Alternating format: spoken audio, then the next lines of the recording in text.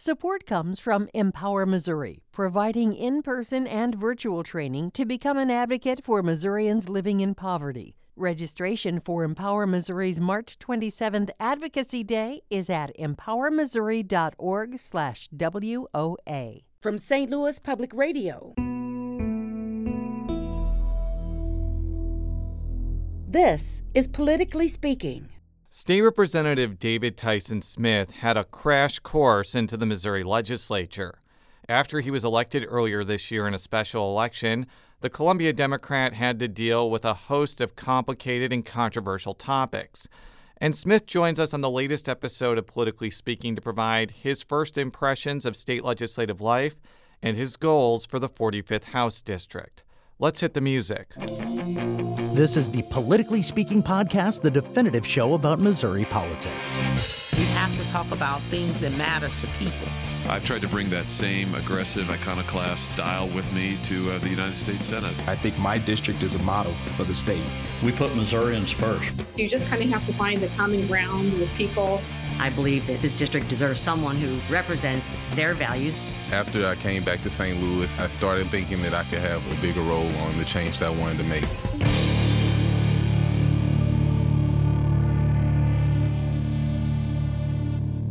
And welcome to Politically Speaking. I'm your host, St. Louis Public Radio political correspondent Jason Rosenbaum. Joining us via Zoom from the Quality City, Columbia, Missouri. Our special guest today is the representative for Missouri's 45th House District. Yeah, David Tyson Smith. Thank you so much for coming on the program. Before we dive into your biography and some of your priorities, can you just give our listeners a reminder of what the 45th District encompasses geographically? Sure. So it's basically Northeast Columbia.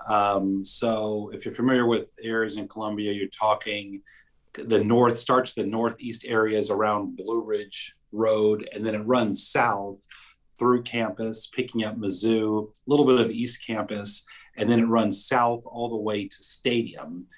So the football stadium is not in my district, but the campus is in my district. And then it goes west, so west out Ash, all the way almost up into Clinkscales. So kind of that northeast, so some Worley, Ash Street, West Ash, but it doesn't go as far as Clinkscales. So tell us a little bit about yourself. I know that you are an attorney by trade, but I don't think you were just born an attorney. I think you probably had a backstory before you got to this point. So just tell us a little bit about yourself and how you got interested in the crazy world of Missouri politics.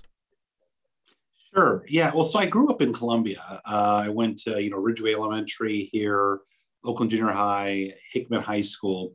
And then I went to Mizzou.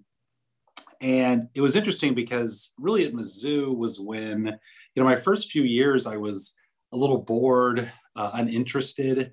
I still hadn't found really what you would say my calling or my purpose. And at some point at that time, I realized that there's a lot of injustice in the world and political injustice. And at that point, I thought, you know what, I'm going to go to law school to really learn the law. I actually didn't really think about practicing. I thought, well, I'm going to learn the law just because I felt like that would help me fight for issues of social justice. And so after graduating Mizzou, I actually went to Tulane Law School in New Orleans.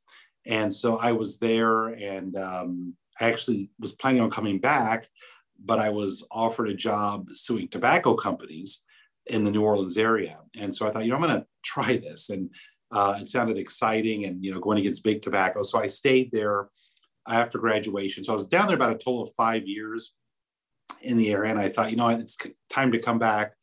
Columbia is my home, and this is kind of where I wanted to be. So I moved back to Columbia about 20-ish years ago. And I ended up practicing. I started a practice. I saw, just the power of how you can help people, issues like criminal defense, personal injury. And so my law partner, I, Malia Parnell, started our firm about 15 years ago, Smith and Parnell. And so we've been going at it about 15 years. And then, I had the opening to run, and I thought this would be a good opportunity to do that. I had been involved in some other issues I helped establish the Citizens Police Review Board here in Columbia. The police were really using a lot of excessive force about 10 years ago, and there was a lot of complaints among the citizens. And so we kind of banded together and helped establish this board, although, it still needs some work, but that really got me on the trajectory of running for office, just because I think people became aware of some of the values that I had as far as fighting for justice. And so when this opening came up, when Kip Kendrick was stepping down, I decided now is the best time to move forward. So when I first met you at the Capitol, I promised this show was not going to be 35 minutes about how you're the first Black person to represent Columbia in the Missouri legislature. But it is to me, it is a really important designation as somebody who lived there. And I want you to kind of reflect on this accomplishment and what do you think it means for race relations in not only Columbia, but Boone County as a whole? I think it's important. And, I think it's fair to bring that up. I don't have any problem with that. And people have said that before, like, well, does that bother you if somebody brings it up? And not at all, because, people will come into the office, well, first, I didn't know that. When I announced that I was running, I didn't know that there had never been another Black representative from Boone County. And Gene Robertson, who's, I believe, was a professor at the university, is a friend of mine, during the midst of the campaign, he told me that. He said, there's never been another. And so I started doing some research and found that to be true. I think it's meant a lot for people in the community. People will, like, I had a woman come in my office almost in tears, and she's wanting to hug me. And she says, hey, here's some money. I can't give you more, but, I just want to help. And this, means so much. And just, wanting to give me a hug just because of that. And I think it just excites a lot of people. I think when you walk into, just campaigning and going into different businesses, or even going to Black businesses, and people see you and they're excited. It's interesting. There was a Juneteenth parade, the first parade in Columbia, Juneteenth parade, and I participated in it. And my daughter was there with me, and people were saying, as I was walking, the source was driving, and she said that people were coming, hey, is that Tyson? Is that, like, people were just wanting to see, is that who I've heard about? And so it meant a lot. Like, I would walk into, say, a Black barbershop, and just the love, I wouldn't have to, hey, would you take a picture? People would just come up to me, and they'd have my sign, and they were excited. And so the enthusiasm was really incredible. I think it's good for Columbia. And I think it's good, really not so much for me. That's not really the issue. I think more for the young people to see that, right? Because you can tell a young person, hey, you can do whatever you want and you can succeed. But if you don't really see it, then you don't really believe it. And so I think for kind of the youth in the community, and even around statewide, to see, hey, this is possible. What, I can do this. What else can I do? So that's I think where the importance revolves around that aspect of it. I think when you constantly say, like, you're the first of somebody, like you're the first woman, or you're the first Jewish person, or you're the first Black person, it can come off as kind of reductive, and it kind of papers over, like, other things that you want to do. But the reason why I'm personally very excited about this, as somebody who used to live in Columbia and now lives in St. Louis, is there's a lot of great things about Columbia that I remember. But one of the things that I also remember is the entire power, business, political structure was white while I was there. Sure. And I think that although your election is not going to magically make racism or racial barriers disappear in Columbia, it is an important step to have representation of a place with a large Black population in a really prominent office. Yeah, I think that's fair. And I think it's true. And I think it's important for people to see that, especially when you talk to the Chamber of Commerce and you may be the only, person of color in the room. And for the other people to see, hey, there's Black people here, they can succeed, they can get the job done. I think it kind of opens everyone's mind about how they think about race and other people and themselves. So I definitely think it's a positive step in the right direction. So let's talk about your first couple of months in the legislature. You were sworn in, I think, in late April or early May. Right. And then you kind of walked into a fire hose of activity and controversy. I just want to know what it was like entering the legislature at the time that you did, because I thought that was kind of I think it was kind of unusual for someone to join like late in the first year of a 2-year term. And your first couple of weeks were not inactive, so to speak. I'd like you to reflect on those if you could. Yeah, absolutely. It definitely was, they say, drinking from a fire hose. And, the interesting thing was, Jason, after I was sworn in, I went right down and started voting. So it wasn't that I got, I was sworn in, I had, 3 weeks to bone up and everything. It was ready to go. And I had studied before. So I knew before the swearing in what was coming up. And I had access to a drive of different bills. So I had been studying, looking at bills. I had been studying the process and procedures. So I was ready to go. But yeah, there's so much. And even if you had been there the whole time, those last 2 weeks, it's bill after bill after bill. So, you're there cramming the bills as they're coming up. You're looking at them. You're trying to get a good synthesis of them. I'm talking to other legislators. So it was definitely exciting. I remember one time we had a caucus meeting and we were talking about all the things that were coming up and what to watch out for and what to be ready for. And I remember one of my colleagues said, yeah, I hate to think what you're thinking, just because there was so much going on. But it was definitely exciting. And I think that, one thing that surprised me is, there was really, one of the things when you're running, you're told, well, you're going to be in a super minority. You can't really get things done. And I found that not to be true. There's a lot more negotiation was going on. I mean, for example, the gas tax came up where, they're raising the price of gas 2.5 cents every year. And then, and if you don't want to do that, you can take a picture of your receipt and get a refund, but that will pump, over 4 or 5 years, about $1 billion into the roads and bridges. So it was interesting because when that came up, the Republican caucus was split on that. And so they came to the Democrats and said, hey, late at night, and said, if you guys vote for this, we'll kill a provision or another bill dealing with protests, because there was a bill dealing with making it a crime to protest in certain respects. So there's a lot more horse trading going on. And it wasn't, I kind of came in thinking it was the GOP was going to be this big monolithic group voting in a block, but that's really not the case. I mean, they're somewhat fractured. And so they come to the Dems and they need cooperation to get things done. So that was one of my takeaways from that. Another, kind of aspect was it really had a feel like you were in a basketball or football game locker room getting ready to go out onto the court or the field. I mean, because as the Democrats, we don't control what comes up, what bills come up, right? These bills sit on the calendar and you don't know what's coming. So you're basically given a pep talk and a strategy beforehand, and you're anticipating certain bills that are going to come up to get debated. And then you show up and then they just start popping off the calendar, and the floor leader brings them up, and then you have to get ready to go. So, you really have to be organized. You have to be on top of everything, and you have to be very prepared. Because there's this idea that everything's kind of planned out in advance, but really a lot of it's on the fly, and you have to engage in the moment. Well, I did want to ask about some of the police and law enforcement and criminal justice bills that came up, because that was the one that you mentioned was there was going to be a bill that was going to, I guess, provide, like, if you blocked, I guess, an interstate highway or a street enough times, you could actually be convicted of a felony. That didn't actually end up passing. And this other bill that passed that was a lot less controversial, that had a lot of different provisions, ended up making it past the finish line, as well as something that passed the last day of session dealing with like a law enforcement bill of rights. What was kind of your view on what the end result was? Because I think you mentioned this before. You've dealt with law enforcement policy as a non-legislator. I'd be interested to hear what your impressions were of the legislation that passed when you were actually voting on some of these things. Well, it's interesting because, so as I was campaigning, I talked about, so Senator Brian Williams introduced this crime bill to ban chokeholds.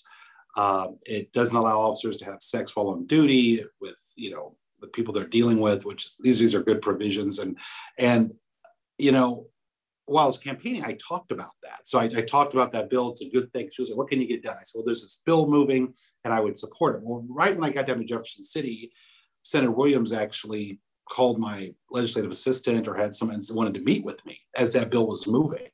So I went and met with him, and it had already come out of the Senate. We talked about it, and I told him that I liked it and I was in support of it, and I liked the provisions. I mean, it's not perfect, but I thought it moved the ball forward as far as I thought where we needed to be in America, especially, coming on the heels of George Floyd. And there's a lot of momentum for this right now because I've always said, if you wait a year or two, it may not happen.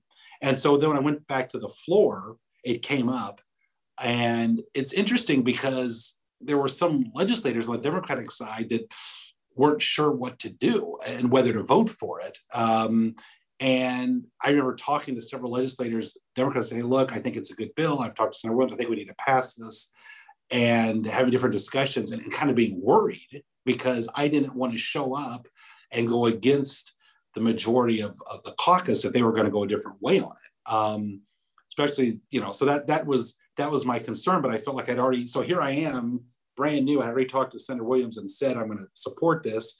But then there was some talk among the Democrats that maybe they weren't going to support it because, there may have been some issues everyone wasn't crazy about. So, like, for example, the fact that the residency requirement being taken away for the Kansas City Police Department was probably the biggest concern among a lot of Democrats. But continue. Absolutely. And so, but then, we voted and I think just virtually every Democrat voted for it except maybe one or two. So it went through. But it's interesting because being new, I immediately started to feel this pressure where you told one person you're going to do something, and I supported the bill. But then now I didn't want to show up and have everyone say, hey, why is the new guy voting against or voting for this if we're against it? But it seemed to work out. So that's, so you're immediately, you're kind of torn, you in the process, you don't just, everyone's not always in lockstep. And so that's just something you have to deal with. What would be some things that you would want to see either in the next legislative session or in subsequent legislative sessions that kind of puts your experience as a lawyer into good use, so to speak? One thing I've been thinking about, and it's kind of been bouncing around in my head, one of the issues in criminal law that I find frustrating is that if you take a case to trial and you win, it's over, right? The prosecutor can't bring charges against your client again. They're barred from doing that. However, throughout the regular process, they can dismiss the charges and refile them. And I've never felt that to be fair to a client. So, for example, if you have a felony case, it has to go through either the person has to be indicted, the defendant has to be indicted from a grand jury, or the case goes to a preliminary hearing. And at that hearing, the state has to put on evidence to show that there's enough probable cause to move the case forward. And oftentimes you get to that stage and the prosecutors aren't ready. They don't have the evidence, or the witnesses don't show up, or they're not interested in they're not interested in participating. And the judge will dismiss the case. Well, the state can then turn around and refile, and it starts the ball rolling all over again. And the client will get arrested again and have to go through that whole process. So I'm thinking about doing something about that because I don't think that's fair. Because even for example, in civil litigation, if I file a lawsuit against you and we're past the period of statute of limitations, but I file it within the correct time filing period, I can dismiss and refile once. Okay, I can't keep refiling a lawsuit against you over and over and over. I get one bite at the apple. And I think something like that should apply to the state because I don't think it's fair for the state to continually file charges against somebody, the same charges. They can dismiss and refile. They just can keep doing that over and over. And I just don't think that's fair to a defendant. So that's something I'm thinking about working on, maybe taking a look at. But just general, draconian sentencing practices, I think we need to get away from that. I think the crime bill does a lot. It takes us in the right direction. And hopefully we still have a lot of momentum after the George Floyd case where people will have an appetite to actually pass this legislation. We'll be right back on Politically Speaking with State Representative David Tyson Smith. And we're back on Politically Speaking with State Representative David Tyson Smith. He is a Democrat from Columbia. So I want to spend the second part of the show talking about some things that happened recently with the special session on the FRA, the special session that will be coming in the future on congressional redistricting, and some of your other goals and priorities for office. So as we're recording this podcast on July 6, 2021, I think we're about a week or two removed from a special session on the federal reimbursement allowance, which is a critical tax that places like hospitals put on themselves to help pay for the state Medicaid program. This was a very divisive and controversial special session, mainly between Republicans, but it really seems like Democrats that wanted a so-called clean FRA got their wish in the sense that there was no language included that, banned Medicaid from reimbursing certain types of contraception. And there was also no language about saying Medicaid can't reimburse Planned Parenthood anymore.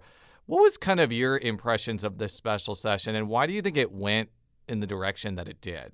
This was interesting. So I was actually on a freshman legislative bus tour around the state while the Senate was meeting. And so we were listening. So the freshman legislators every year, when they're freshmen, they're taken around and we visit different places around the state of Missouri, Boeing, historically Black colleges, centers that help people with developmental disabilities. And so we were on the bus listening to the Senate debating this. But then we would go for example, we knew we were going to have, the House was going to go back the following week. So the Senate's debating this. We're hearing these arguments about, tying, the FRA to, not funding Planned Parenthood and whatnot. So we're listening to this, but then we'd stop off and talk to various people. And it was really interesting because while this was going on, we went and visited this facility called Pony Bird, where they basically help people with severe physical disabilities. And if they don't do that, these people might be in a hospital on feeding tubes or whatnot, but they take these young people to concerts and do different things. But they rely on state and federal funding. So they needed the FRA to pass. And just to see the fear in some of these workers' eyes that, if this doesn't pass, what that could mean to the people in the facility. And I don't know, it was kind of a moment of truth. I looked at one woman, which was in a wheelchair and she couldn't really move. And I'm not sure she could speak that well. And I'm standing there and I'm just kind of watching her. And it just, my heart really went out to her. And I thought, geez, the effect this has on people's lives and how we're playing games with the FRA to get a political point across. And I'm looking at her and I was sick to my stomach that this was happening and this was being drug out. And at the same time, the governor said, hey, look, if this doesn't pass, he's withholding $725 million from the budget. I mean, that's going to go to education, healthcare issues. And so I just went back on the bus and I'm sitting in the back and just thinking about her and just feeling sick that this was going on. And I told one of the workers, she said, oh, so please, this worker told me, she said, I don't care about politics. I want this to pass. I want this to pass. And so because of the detrimental effect it could have on her facility if this doesn't get passed. And so I told her, I said, look, we're going to pass it. I know I'm just one person, but I felt like, this is something that had to be done. So going back into this session, so we were called up the next week and I was confident it was going to pass because, there were some conversations that, there was a way that it was going to be done. They were going to have a clean one and then a clean FRA, then an FRA that wasn't clean. And so, the game plan was to obviously, and I think everybody was on board. A deal was pretty much cut that the clean one was going to go through. But yet the GOP wanted to bring up this other House Bill 2, which was the FRA that was not clean. They were going to debate it and talk about it. It wasn't going to go anywhere because the Senate wasn't coming back to hear it. So it was really a dog and pony show. A lot of it was theater. So when we showed up on Wednesday, they brought up House Bill 2 first, debated it, talked about it, and it passed, but it wasn't going anywhere. And I think everybody knew it wasn't going anywhere. It was just so they could go back to their base and say, hey, look, we fought for it. It's not our fault. But that was kind of the understanding before it all started. And so then when Senate Bill 1 came up, which was a clean FRA, no one said a word and it passed. Yeah. Right. So all the people on the right, there was, why didn't they say anything? Because that was kind of the understanding. Basically, they wanted to get their day to talk about it. The House Bill 2, the FRA that wasn't clean, to talk about all the problems with, abortion or whatnot. But they knew at the end of the day it wasn't going to go anywhere. Well, this is kind of off topic from the FRA, but it's still on topic when it comes to Medicaid. I don't know if I think that the vote not to fund Medicaid expansion in the House happened before you were sworn in. As we're recording this now, there's this really important court case that's going to be argued before the Missouri Supreme Court on July 13th. And whether or not Medicaid expansion actually happens really depends on the Supreme Court at this point. What do you think the posture of your legislative colleagues is going to be if the court says we don't have a choice, you have to sign these people up and Medicaid expansion happens? Well, I think it needs to happen. I mean, I think the court needs to sign with the citizens. And then the legislature obviously will have to fund it. I mean, there's money there. It's, if the court says it has to happen, then they will start, treating people. It's just a matter of the money will eventually run out. So I'm assuming that if the court says, these people have to be treated and these extra people, qualify as the voters wanted, pursuant to the initiative petition, I think that the legislator will have to just fund it. The appropriate appropriations will have to be made. That's the sense. I don't think we're going to go. I mean, I think it'll be the same situation. I think they're going to go back and let it dry up. I think that will be the death knell to those who don't want Medicaid expansion. They will have to do it at that point. I want to talk about the next special session that will be coming in the next several months. I don't know exactly when it's going to happen. I even asked Governor Parson about it, and I think it's going to be probably sometime in the fall, possibly the winter, but that's congressional redistricting. What's your expectations about how congressional redistricting is going to go? I've said on other shows, Democrats don't have a lot of leverage. Like the Republicans can do whatever they want if they want to, but there's probably going to be a lot of divides about how they want to structure certain districts. I think that there's a lot of uneasiness even among Republicans about going after the 5th congressional district, which is held by Emanuel Cleaver. But I think a lot of Democrats are on guard about that just because there's a lot of pressure nationally to get as many Republican seats as they can to get back the U.S. House. What's kind of your general expectations about what's going to happen when you return for congressional redistricting special session? It's going to be a fight. I mean, that's for sure. And, I've already had a meeting about this with some of the fellow Democrats about what to do and what to expect. So I think we're in for a long haul. It's going to be a slugfest, but I think we've got some ideas about how to do it. I mean, some of these, I don't necessarily want to publicly talk about, but I think, because, we're in the super minority, it's going to be very difficult. But I think we've got somewhat of a plan about how to handle this. A lot of this is computerized. So, computers kind of come up with several different models, and then we can, advocate for one model or another. So that's generally how it's done. And then we can kind of go from there. There's, I don't want to get into too much detail, but I do know that the Democrats are working very hard to make sure that they're treated fairly. And we've already met about this. And, I'm obviously not overly optimistic, but I don't feel like they're just going to get hammered.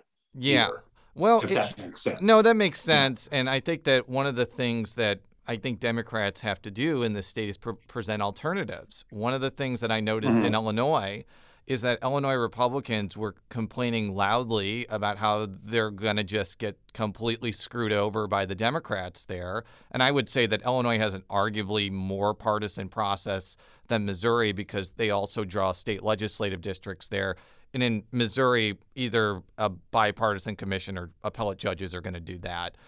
But, they didn't present any alternatives about what they thought was quote unquote fair.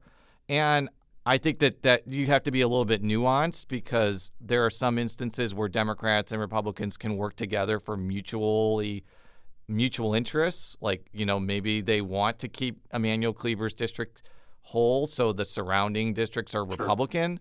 Sure. I'm sure there are a lot of Democrats who are like, that's not the working together that I really want here. I want as many competitive districts as possible, but I just don't think that that's a realistic option for Missouri Democrats. I think the best case scenario is that you have 2 safe Democratic districts, and if you get that, that may be a victory for you all. Maybe you have a different perspective, but that's kind of my observation. Yeah, that's fair. And I think it's interesting.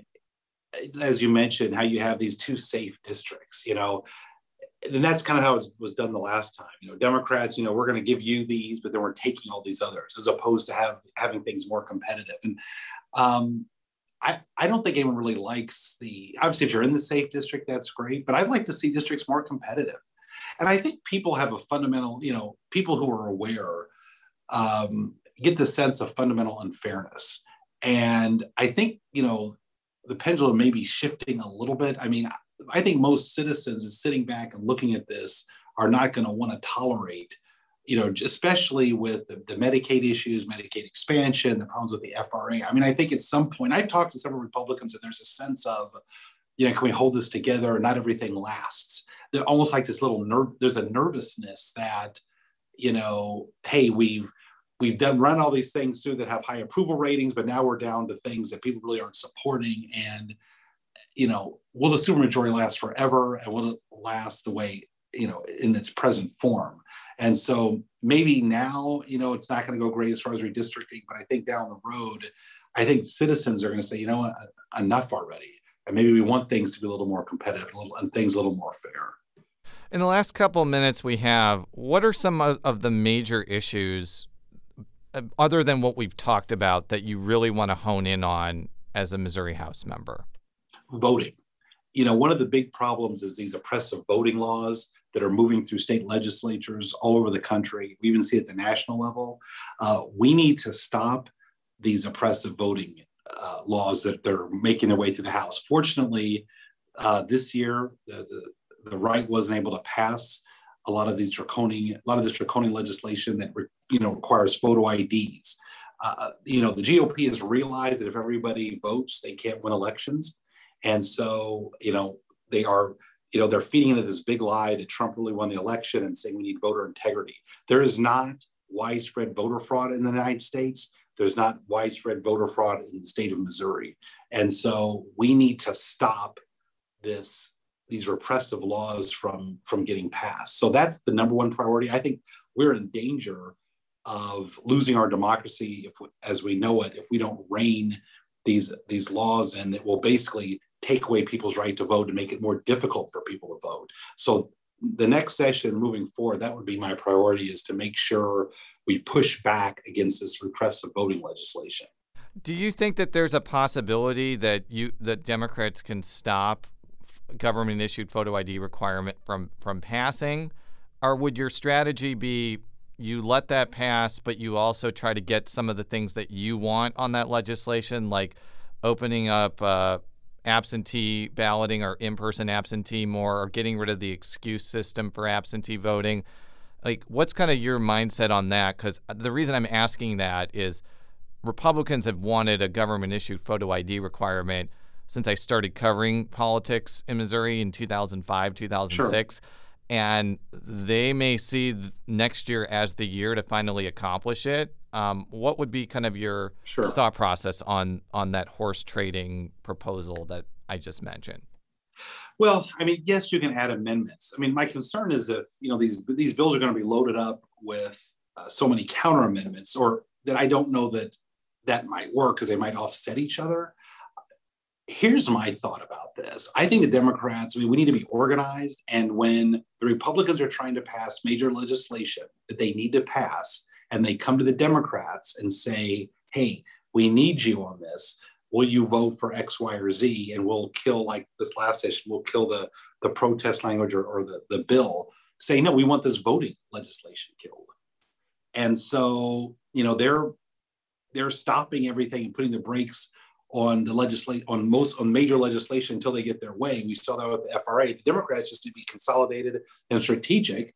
And when they come to the Democrats, because they always need the Democrats. I mean, even with the Wayfair fix, they need Democrat votes for that. And so when they come to the Democrats this time, as opposed to taking, a little thing here, a little thing there, say, no, kill this voting bill, or it's not going to pass in its current form.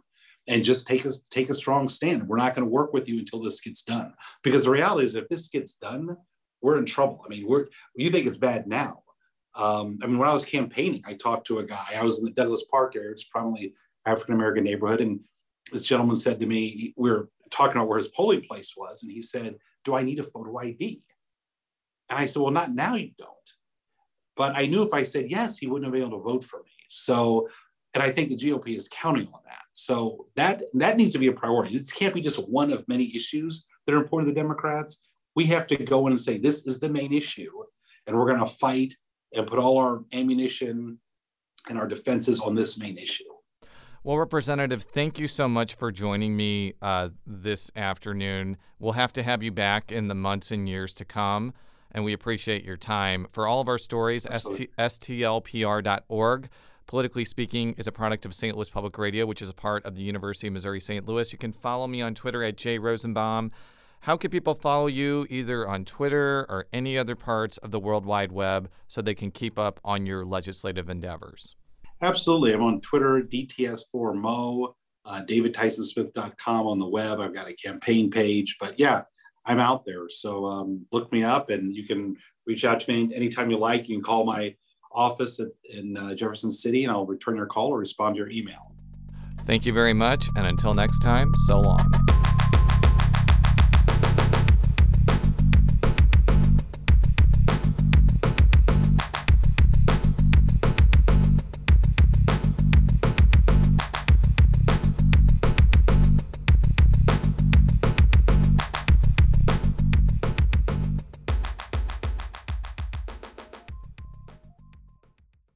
From St. Louis Public Radio, this is Politically Speaking.